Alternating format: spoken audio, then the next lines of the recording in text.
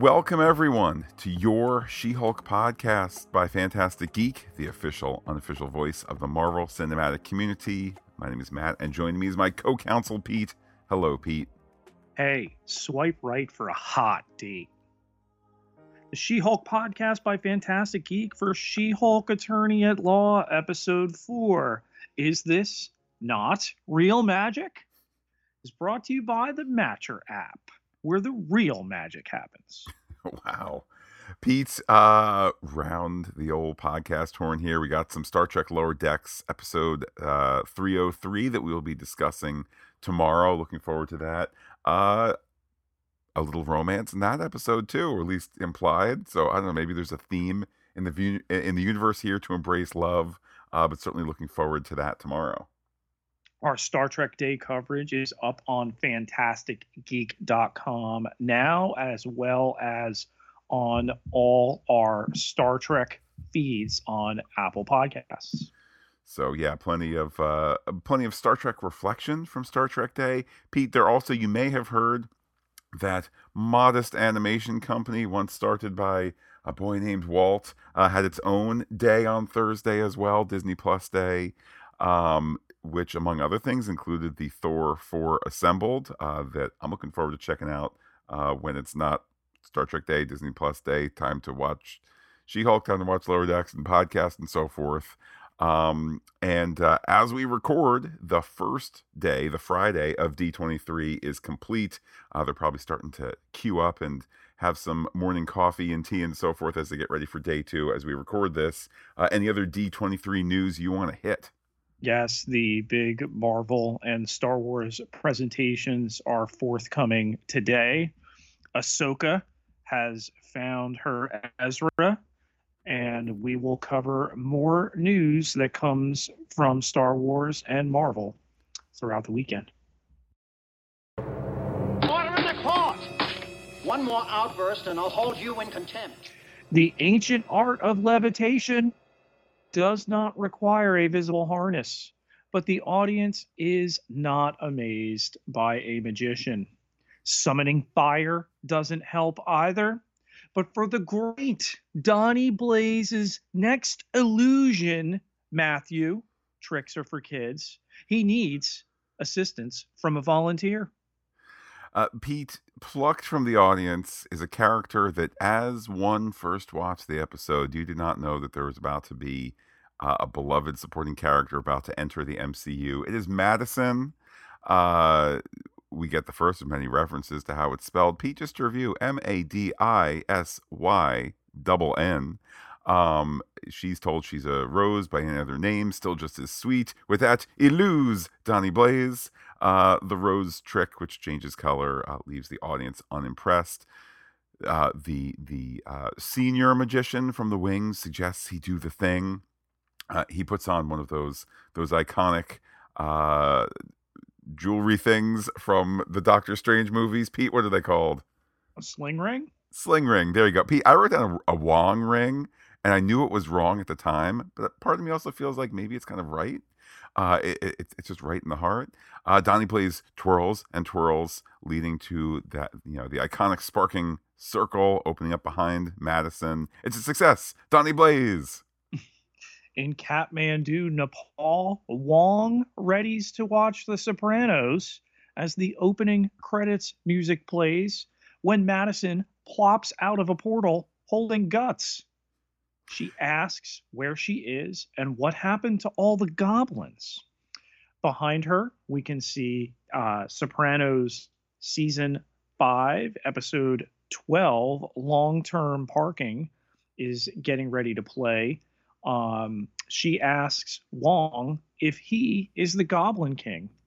He asks her where she came from, and Madisyn explains she grew up in Fort Lauderdale, but now her dad lives in Phoenix with his new family, so she goes there sometimes. It's just a bounty of goodness here. Wong further hears that there was a cut rate magician involved. Reference is made to a magic goat, 6 drops of blood. Wong is ready to send her home. Oh, wait, that's Sopranos episode. That's the one where Adriana is killed, right? Wong is upset, and Donnie Blaze will pay for this as we head to the title card. Jen Walters is in her kitchen in misfitting work clothes as she breaks the fourth wall and notices our happiness that Wong is back and the Twitter armor he brings for a week. How does she know? Dad arrives. He's brought a shovel and a bag holding locks, cameras, an alarm, and pepper spray. Jen says that Dad does not need to worry. She's a Hulk after all. However, she does also know that the police won't do anything about, a woman being attacked in an alley near her home. Not even an alley, in a street near her home. She does say that she can handle things herself. Dad maybe not completely sold on it, but if she does need to handle herself, she tells Dad can use the shovel. A wink wink. At the office, Jen's to-do list, rather lengthy, and includes items like Blonsky's inhibitor language, ordering purple and green highlighters from the supply clerk, meeting Nikki in the bathroom at 11:47, and signing up for a Big and Tall membership, following up with Blonsky's soulmates, finishing her dating profile on which she uses on Matcher, she uses her photo from her job. Interesting, Matt, the height of people she's willing to date between 5'6" and 7'11". You know what, Pete? She's when it comes to love, seems like she's flexible, open-minded, and so forth. Nikki comes in. And she's running the interview, which we had started to see part of last week. She notes that Jen / in Hulk form is wearing the same clothes. It's tough with that body. Wong arrives all of a sudden with a legal issue. See, Pete, they just brought together the teaser act and act one here. The issue, of course, is with a magician. He uses the word magician and magical all in quotes if you can't see the finger quotes that he's doing. It is, of course, regarding the charlatan Donnie Blaze, who was kicked out of, the sacred school of magic of which Wong and Doctor Strange are members and graduates. Donnie Blaze now working at the Mystic Castle. Pete, that still is in quotes. It is, because it's not the actual one in Los Angeles, no doubt trademarked, and they'd wind up in a position like Jen does at the end of this episode. Of course, Donnie barely understands the portaling. Wong says that it endangers people and risks untangling the astral planes. Donnie needs to be made an example of, so no one does this again. So Jen says no problem. Did he sign a contract, maybe an NDA, non-compete? The answer is no to all of these. And of course, to pursue Donnie must be done under the American legal system, needs to be done by the book. Not the Book of Ashanti. Funny line, even though they kind of used it in the preview. I mean, they did use it in the preview. It still is funny here. So it's the Book of American Laws that are guiding us here. And Wong is asked to leave his contact info, and he produces, with magical flourish, a card. Although, at least, Pete, to my eyes, it did not have contact info, at least insofar as we saw. I don't know if there's some magical interaction that can be done after the fact. Well, it had his name and his title on there. That cheap human trick that he does with the business card before portaling out.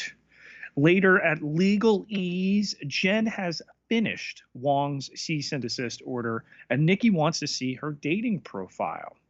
They get badgered by a guy who hates to see two stunning women sitting alone. Nikki points out they're not alone, but he wants to buy them around. Jen points out they're clearly working, and he says he'll be at the bar when they change their minds. He's why Jen doesn't date. There is the hope that perhaps there are plenty of non-gross people to date. They take a look at Jen's Matcher situation, particularly her profile. Here it's called out. Wait, you use your corporate photo? Bad choice. Nikki notes that hetero life is grim. But what if Jen made a She-Hulk profile? Nikki starts to clicky, and it seems immediately that there's a match. In Cornelius P. Willows, owner and curiosity curator of the Mystic Castle's office, Jen and Wong serve the cease and desist order. Farce, say both Donnie and Cornelius, who is clearly hype manning for Donnie. What's the matter, though, Wong? Are you afraid? But Wong promises Donnie he is more mystical in his sleep. He's even going to prove it and starts to, but Jen says nobody's proving anything. The cease and desist handed to Donnie, which he makes disappear. What cease and desist? But it's sticking out of his shirt. Pete, I feel bad for all the real fake practitioners of magic out there in our real world who do illusions like this better than Donnie Blaze. I do like that the scene does end with Wong magic producing a ball out of his mouth. Some time passes. We get a dating montage. At least I thought we were, but not quite. We do get the one guy who was banned from Winnipeg.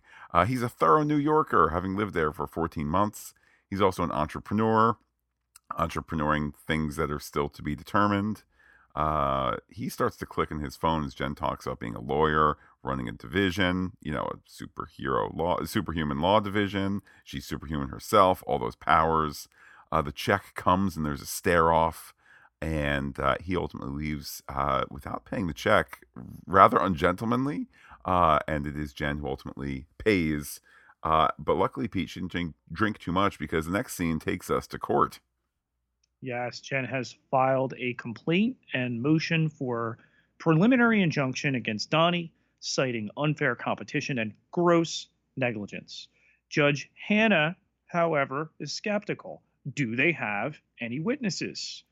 Wong reluctantly opens a portal, and Madison King steps out to testify. She made a pact with a demon she cannot discuss, otherwise he said he would reap her soul and those of all she loves. She thinks the demon's name is Jake. Wait, Cornelius knows Jake, who opened the portal that dropped her off at Wonger's house, and that's how they became besties. Jen asks how she would characterize her emotional state during this escapade, which Madison said was fun, then scary, then fun again, then spooky, but in a fun way, which Donnie's lawyer says is the sweet spot for magic as he moves to dismiss this case. Pete, I'm no lawyer nor writer of a lawyer show. Maybe this is why you test you question your witnesses, you test their background knowledge and so forth ahead of time. It is, of course, not done here to the entertainment of us all. So I'm not declaring a story foul. I'm just pointing out that this is an action comedy, not a hard-boiled legal show. As you say, this movement here to throw the case away. Also, it's mentioned magic cannot be copyrighted. But this, of course, is not fake magic. It's real magic with the portaling and all of that. Donnie does create an illusion in which there's the change of colors in his clothes. I actually would wonder, Pete, is that a like our real world trick, or was that like a computer generated special effects trick? Because it was impressive. The judge is impressed. And as there's a cavalcade of magic, we see that the lawyer is a magician too. I just love this episode. The handkerchief trick there. Wong says that what's happening here will cause a ripple that could destroy all life within the known and unknown universe. The judge says the case is far from closed. She'll review the motion and make a decision in a few weeks. Donnie throws another smoke bomb. How did he get those through security? But then produces a rabbit, and the judge agrees with Mr. Blaze. He may continue to practice his livelihood pending her decision. Fantastico with an F, Matt. Real magic prevails. He also has a bird for Jen. And shows the proverbial bird with the middle finger, which I have to admit, Pete, that line, if perhaps has stuck with me more than any other, just in terms of like, surely that's a joke that's been told somewhere else before, but I was just like, ooh, like you did the bunny, now here's a bird, show the middle finger. Like I just Pete, I love that. I love that Madison and Wongers are going to go out for Froyo. I'm sure we're going to talk in theories, the nature of their pairing there, but just, I don't know, filling me with joy here. We move to Jen at home, calling Nikki, talking work. Hey, tomorrow's Saturday, so there's no work tomorrow, which means it's Friday night. Hey, says Nikki, Jen, surely you're not working, nor are you just sitting around at home in your pajamas. Jen says, no, of course not. We, of course, see it's yes, she is. Her phone dings. Pete, I know we sometimes get expositional news networks giving information just when they need to. Here the phone dings to show no new matches, and Jen wonders why they'd make an app that updates you to tell you that nothing is going on. Pete, it's for, story effect, illusion. She hulks out and is not proud of the She-Hulk profile she makes. She swipes and the matches start to come in. There's a montage here of several matches. One, a weightlifter asks how much she can deadlift, a literal ton. Another is a director whose movie at Sundance was about a lawyer.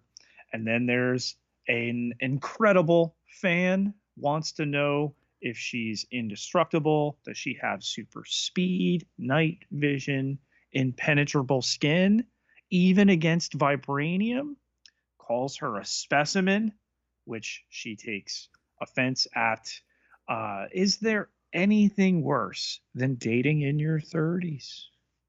Pete, next up is the fourth gentleman. He's handsome. He says he's in medicine. Oh, what kind of medicine? He's a pediatric oncologist. So that's the serious stuff there. He's got a heart of gold and so forth. But he hates talking about himself. He wants to hear more about her. We get the line also shown in the previews, but here in context. Would she like to split fries? She says she wants to get them to go. There's going to be some more of the going later on, but we head back to Donnie, where it's ring spinning time here. Back at the show, of course, it's a different girl he's plucked from the audience. This girl, however, is not going to step into the fire hole portal thing. So he does something. Did you notice where it opened up to? I remember noticing, but it didn't stick in my brain. Tell me, Pete. A truck stop. This after her friend Kayla saw the trick and ended up stranded in a parking garage in Pomona. Does that have larger significance, or is he just interested in sending people to places where cars can go to sleep at night? Just interesting, I think, where the portals open up to. Okay, kind of a consistency there. For his different illusion, he portals a dove in. It flies around. It lands on the girl's hand and lays an egg. It's a great trick. The audience seems to dig it. But in the egg, little crackle, there's a little elf creature that all of a sudden looks hungry. And it gets kicked into another portal. But now it's coming back, and there's many, many more of them. They're flying. They're angry. And I feel like, Pete, now we have a real, 2/3 of the way through the episode conflict to deal with. As Wong watches TV on his couch, Donnie portals in and needs his help. For the record, Wong does it for the universe, not for Donnie. What should Donnie do? Well, call Wong's lawyer. Pete, that same lawyer, Jen, is at home, still in Hulk form, with the guy I like to call Dr. Handsome. He's such a good listener. This is the best date that he's had in a while. It's so different than being a soulless avatar on the Matcher app. By the way, Pete, a little bit earlier in the episode, this is when my daughter said, "Oh, so Matcher is like Tinder?" And my wife and I just kind of had stunned silence before we just ignored that. So more questions than answers there. But back to the story itself. He spills some wine, and off his shirt comes. Jen looks happy at the result of him in the undershirt there. He steps away, wanting to fix the wine situation. She throws his top shirt away, but he's back with club soda and salt, to get the stain out of the couch there. They're about to smooch. Then Wong portals in. Oh, I can see why you didn't answer your phone, and I feel like your dad. Pete, I love this episode. This is the funniest episode yet. And I know I said that last week. Guess what? This week, it's even funnier. He needs her help against the demons here. He has to repair the portal. She's not sure what she's supposed to be doing, and Wong tells her to be a Hulk. She steps on a demon, but it gets right up. Wong opens another portal to some kind of wintry wonderland where he's sending the demons. Wong closes the portal Donnie created, and they clear the castle of almost all the demons. Jen then asks Donnie and Cornelius, who are crawling, cowering, if they would agree to the terms of the cease and desist order. Yes, absolutely. Maybe. Oh, okay, we will. Her office will be in touch. Back at her apartment, Dr. Handsome is reading a book about feminism, waiting patiently and so forth. The nature of the portaling back is that Jen hops down upon him. There's a moment's pause, and then she picks him up, going... Pete, I'm not quite sure where in the apartment they went because the camera does not follow. Wait a minute, that's TV code for something. And Pete, I suspect it was magical. The next morning, Jen in Jen form is making OJ, and Nikki texts, "Hey, Titania is making news again. Check the news." It's the news indeed is that the superpowered influencer has been set free of all charges. Dr. Handsome is there. "Hey, who are you?" "Oh, it's me, Jen, not in Hulk form." And Pete, our hearts break a little bit. He's just gonna go. No breakfast. No, thank you. He's clearly not interested in Jen for the Jen she is, but rather the She-Hulk that she was. And she tells the camera kind of not to worry, tells us at home not to worry, because a hot doctor is a story cliche. Yes, and he doesn't worry, nor should she, about his sweater. There's a knock at the door, and she recognizes a process server when she sees one. There are documents filed by Titania Worldwide LLC, who is suing Jen for misuse of a trademark, that of She-Hulk. Kind of a bummer way to end the episode. I bet there's a fun tag. After the credits, we get that fun tag. Wong is watching TV with Madison. They talk about drinks. Has he had a tequila sunrise? Long Island iced tea? Blue Curacao is name checked. He has had a Manhattan. It's a no on the slow gin fizz. He mentions having vodka and yak milk, and clearly that's meant to be a one-line joke, and that's it. He says it's bad, but she'd be interested in trying it. It's left over from the wedding. Pete, I suspect we're going to talk more about that shortly. But they do settle on how he enjoys a gin and tonic. Wongers! And Pete, they've stolen my heart. Your Honor, may I approach the bench? May I approach the bench? It's time to step aside and approach the bench to discuss some off-the-record theories. You be the judge. Pete, Nikki laments the situation of hetero dating life. Does that mean that that's not a dating life that is for Nikki? Nikki, actress, Ginger Gonzaga, Matt, has spoken out that Nikki is bi. Okay. I like that, among other things, I like that the show just puts that out there kind of in passing, and as though it's no big deal, because you know what? It's no big deal. There's been some discussion of Marvel doing a little gay baiting of late. Oh, hey, Valkyrie's going to have this big romantic arc in Thor Love and Thunder, Matt. Oh, which was barely there or not there at all. Yeah. She kissed somebody's hand. Yeah. So, because I am also thinking back to how this general topic was addressed all the way last summer in the first season of Loki, and it kind of was like, on the one hand, I think we were very praising of the notion how the Lokis could take different forms that suited them to represent who they are, and there was a lot of praise in that scene. And then I think within the analysis of that episode, and I'm sure the season, I'm sure we also had noted it was basically entirely limited to that scene. So we got a very special episode with a very special scene and kind of no larger discussion there. So I feel like it's a bit of an echo here, like, hey, I'm great that Nikki brought it up for 3 seconds. So I think I can see it from both areas of concern in terms of, hey, we have representation, but how authentic is it?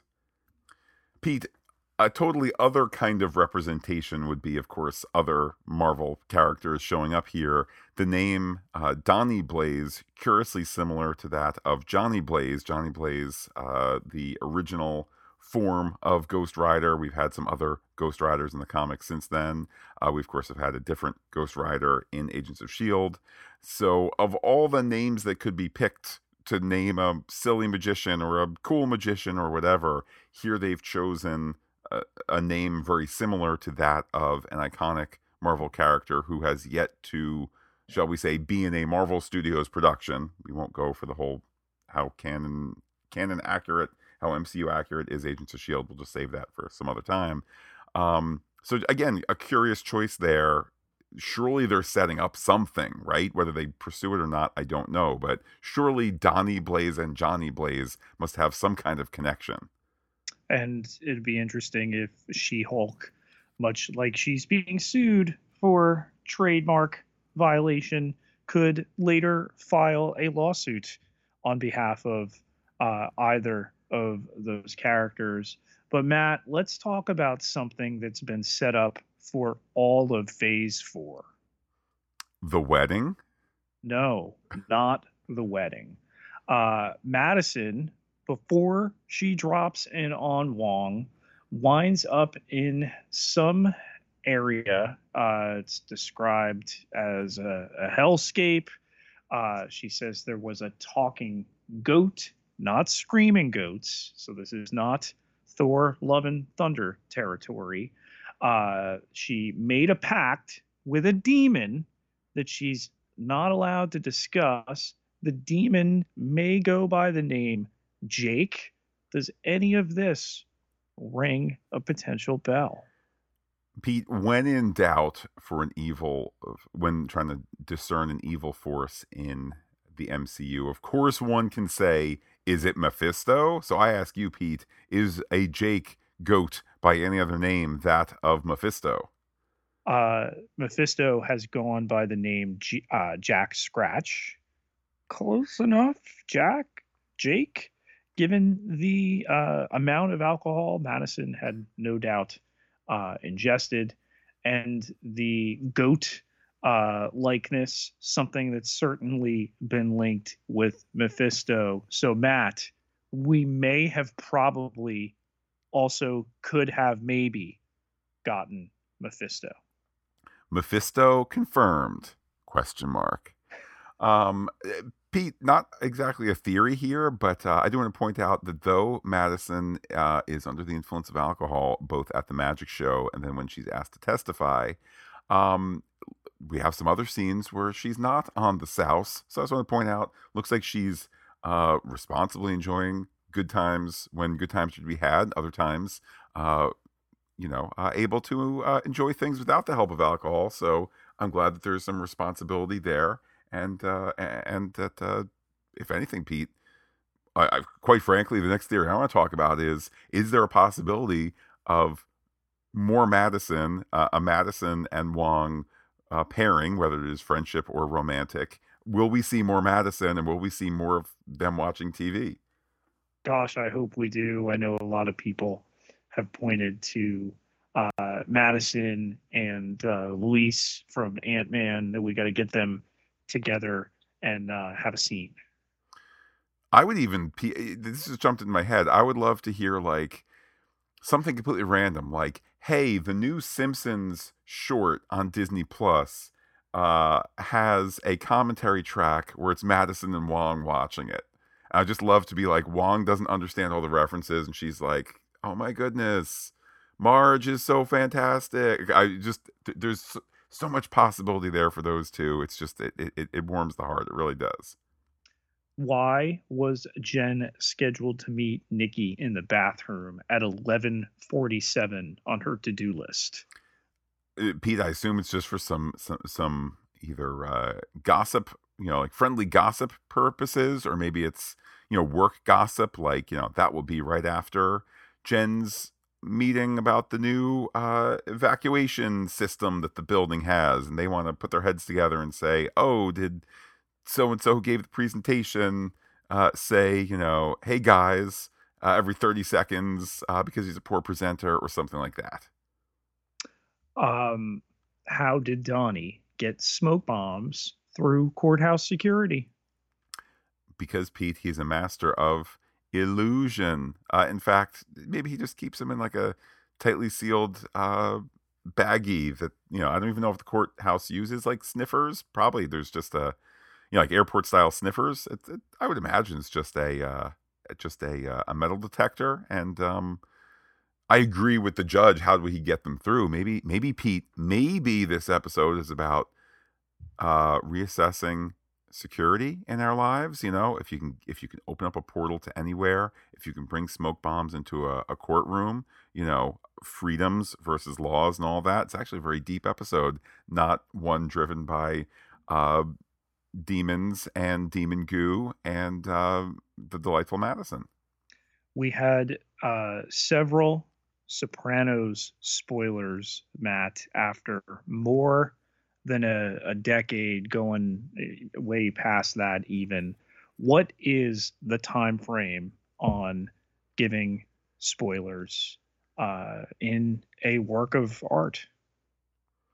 I think it's less than 10 years. I know that. Maybe for the outer, oh goodness. I think for the outermost number, I'm going to say 2 years, and that depends on your audience.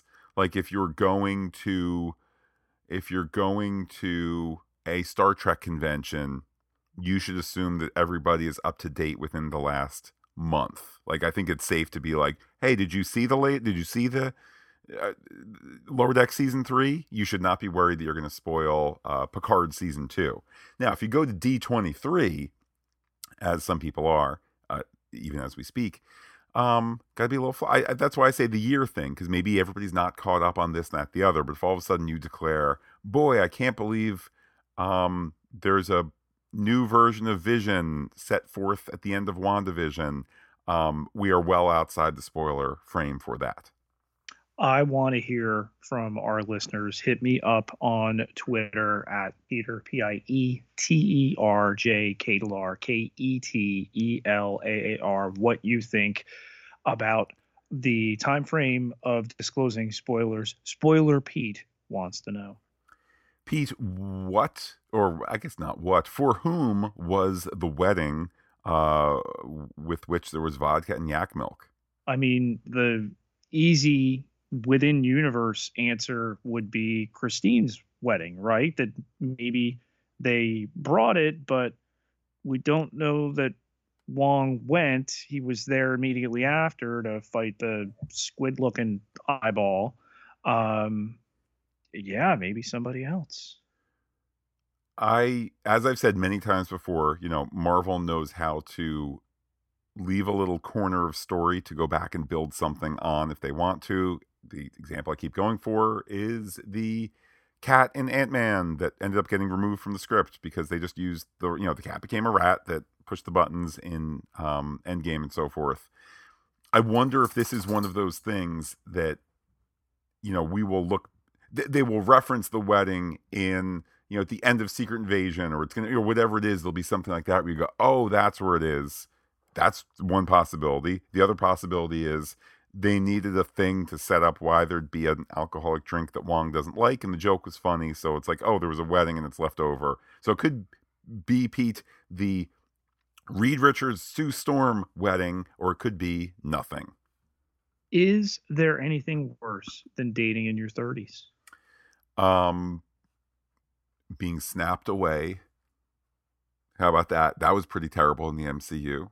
Thanos killing your beloved single-digit aged robot lover twice, and then everybody comes back, but Vision doesn't come back because that's not how the snap worked and so forth. That would be worse too, Pete. How has Titania been cleared of all charges?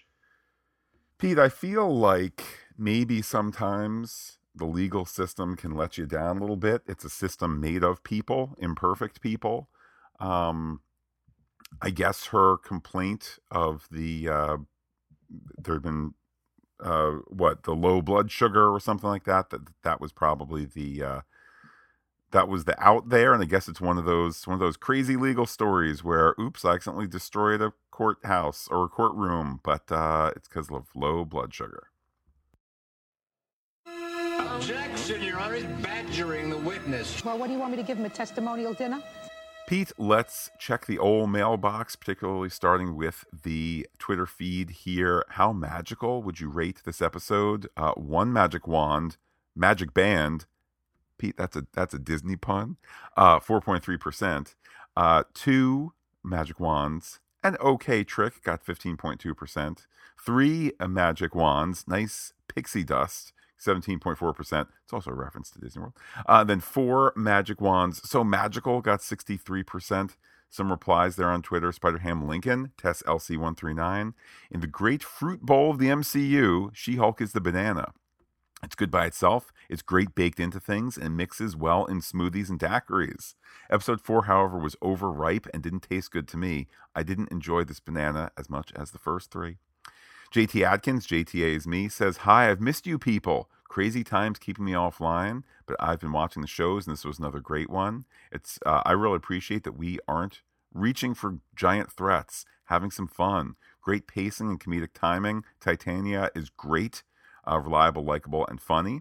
So certainly, Pete, we're glad that JT is back with us. And I particularly when this episode ended, it was like, I like the fact that this is a little slice of silliness and action and bright colors and goodness. And there are other great Marvel shows dealing with some other larger issues. And I like that some Marvel shows can be that, some Marvel shows can be this. Gotta have different flavors. We hear from David Siller, at Siller David Poet, who says She-Hulk continues to deliver every week. I loved how Jen's first line was breaking the fourth wall. Oh, you're back and you liked the Wong bit, I can tell. Watching the show is just as fun as reading the comic, but better because we get Tatiana Maslany every week. The show is earning its multiple rewatches, and I love that it continues to tackle the trolls, haters, and fake fans. Looks like we'll be getting our Titania and Matt Murdock fixes in the next episodes, so buckle up for the fantastic ride. And Pete, that's fake fans and fantastic, all of the PH. We hear from Noel Gardner at Noel Camille. This show continues to be so much fun. Yay, more Wong and Madison was perfect. I do have 2 issues. Did Wong not get in trouble for breaking out Emil, or will we come back to that with the Sokovia Accords? Just take Donnie's sling ring. But with that, is it possible Jake equals Mephisto? There's a reply to that from Tweeter at Law. That's KCLYLE1 on Twitter. How does he even have a sling ring? Do they just leave them around? Maybe I missed where they covered how he got one. So, Pete, I have some answers perhaps there. I think I can I hear the Sokovia Accords. I also think the Sokovia Accords were a place and a time for the story they wanted to tell. Can I infer that in a post snap and return world that maybe they're not as strict with the Sokovia Accords? So I'll propose that. Also, I think, I don't know to what degree Blonsky being broken out is a United States issue and Wong is not there. Therefore, you're really going to extradite one of the Avengers over a thing that ultimately did not cause a whole bunch of trouble. That's how I would explain away all that. But Pete, I'll leave it up to you. Why don't they just take away his sling ring? Yeah, I mean, to confiscate that would be an easy question. Whether Wong and the Kamar-Taj school has dominion over that would be, I think, something to really look at. Or if you attend the school, do you get one and it's yours? I mean, that last bit would answer every question, that since they're so kind of low on rules and regulations, like you are now bestowed this sling ring to be yours for all time. Okay, cool. Like that's, they never thought you might need to pull it back, Side note, I hope HBO Max hasn't canceled that other show about superpowered ring people, because I was really looking forward to that, the Green Lantern anthology. Hopefully that still's a thing. Anyhow, Pete, back to Twitter, BikeBRH. That's at BikeBRH on Twitter. This one stepped back up after a kind of weak B plot last week. Big props to Patty Guggenheim for taking a character that could have been really annoying in the wrong hands and making her lovable. I'm calling it now. Matt Murdock is Jennifer's defense attorney in the lawsuit. Oh, and I just noticed the name of one of the other women in the Magic Show. It's Amber Lee. That is actually worse than Madison with 2 N's and a Y, but not where you think.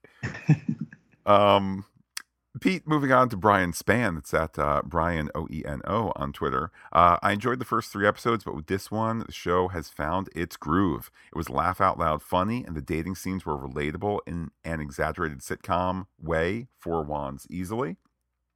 Next up, Darren Bell. It's at Darth Raslin79. This was my favorite episode so far. Would seriously watch a Wong and Madison series. Also, I think there is more to Madison than meets the eye. She didn't seem the least bit freaked out after being transported to a hell dimension. Also, maybe the biggest Mephisto tease yet. Pete, I would generally agree with that, but I think let's just remember that every MCU movie that we've seen, every show that we've seen, that's real life for people who live in the MCU. So, like, I think after the whole snap, people are back, all of that, the world's going to end again. There's going to all of these things. I think maybe you get a little numb to it and being sent to a hellscape and making a deal with a goat and coming on back, all while under the influence of alcohol. Maybe that's a little bit more normal for them than us. Matt, is it surprising or at all shocking that on Patty Guggenheim's IMDb, after She-Hulk Attorney at Law, she has a shortcoming called The Devil's Daughter? Or Devil's Daughters. Bring it on. Hashtag it's all connected, hopefully. We hear now from Andre Yeager at Dr. Polo 1983. This show requires multiple viewings per episode just to catch all the goodness. Jen's to-do list was epic. The rest of the episode was her checking stuff off the list. I'm really loving this show. Next up is J Philly B. That's at J Philly B4 Fandom. Wong and Madison Roadshow, yes please. Madison seems like she'd know all about influencers like Titania. Show continues to be amazing, but I can't believe we're at episode 4 already and have only the briefest glimpse of Jamila Jamil and Renee Elise Goldsberry so far. Forgot to ask, who or what's heart did Madison so casually drop on Wong's floor? Did Jake send her out to complete a few tasks before letting her return? Pete, it's a good question. I think the story's answer is it's just a tangent from another adventure. Like, I think it's meant to be this wacky thing where you say, wait, did I see a bloody heart that she dropped? But I don't know, Pete, you're going to tie it to a larger issue here? Come on, man. Mephisto. We hear from Bob Keeley at R. Keeley.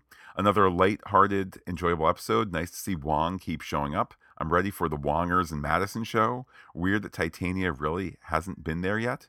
Jamil has had second billing. She's been on screen for less than 10 seconds. Pete, I guess when it comes to billing, you could say that Jamil is in the good place.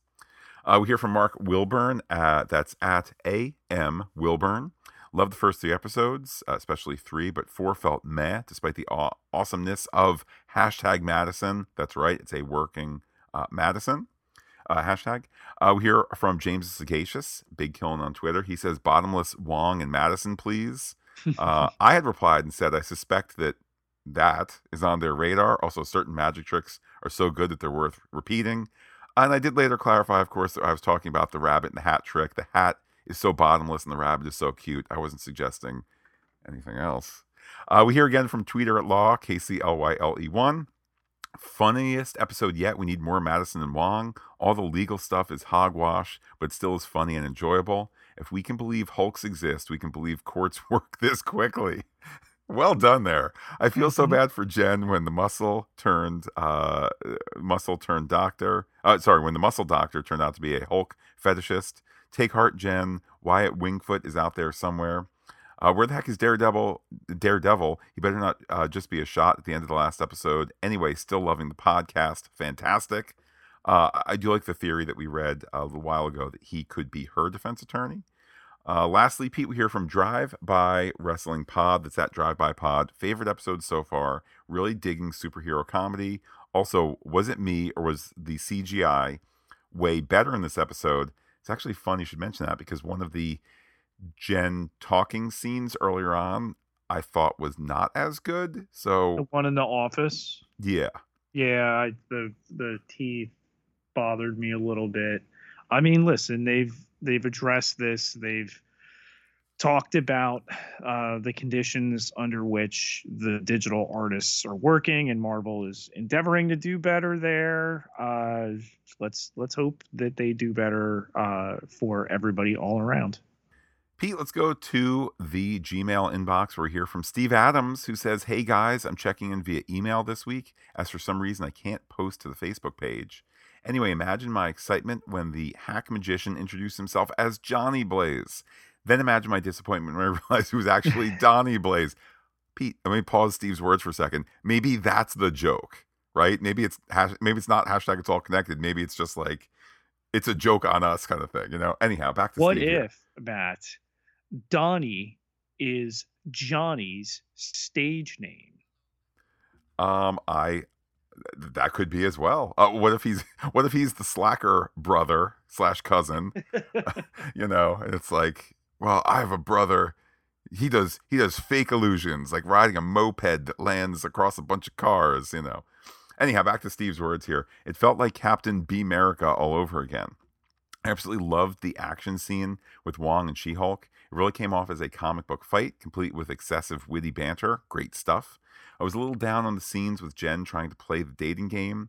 I guess I was just hoping it wouldn't devolve into guys who wanted to smash She-Hulk. It would be great if we at least get introduced to Wyatt Wingfoot before the show ends. That's all I have for this week. I look forward to the next episode. Until then, stay fantastic. That from Steve Adams.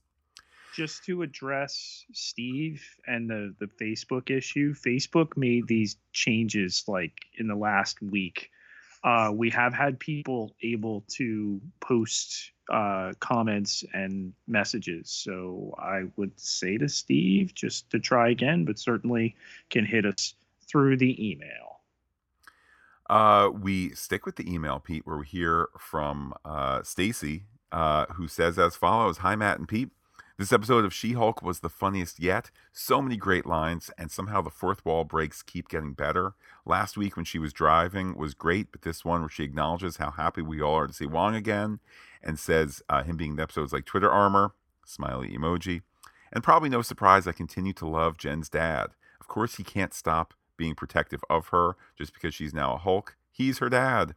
Love the shovel for digging holes. It's best you don't ask. Then Jen tells him she'll just kick ass again, and he can use the shovel for that. Their dynamic is so good. Donnie Blaze, the terrible magician, sending people into other dimensions as part of his act, thereby initiating the amazing new friendship of Madison and Wong, is one of the best things ever. I love how Madison just decides they're besties now, and keeps spoiling Sopranos, but also watches This Is Us with him. I totally get Froyo with them. Jen's to-do list in the beginning was great. Best thing on the list: order highlighters from supply clerk, purple/green.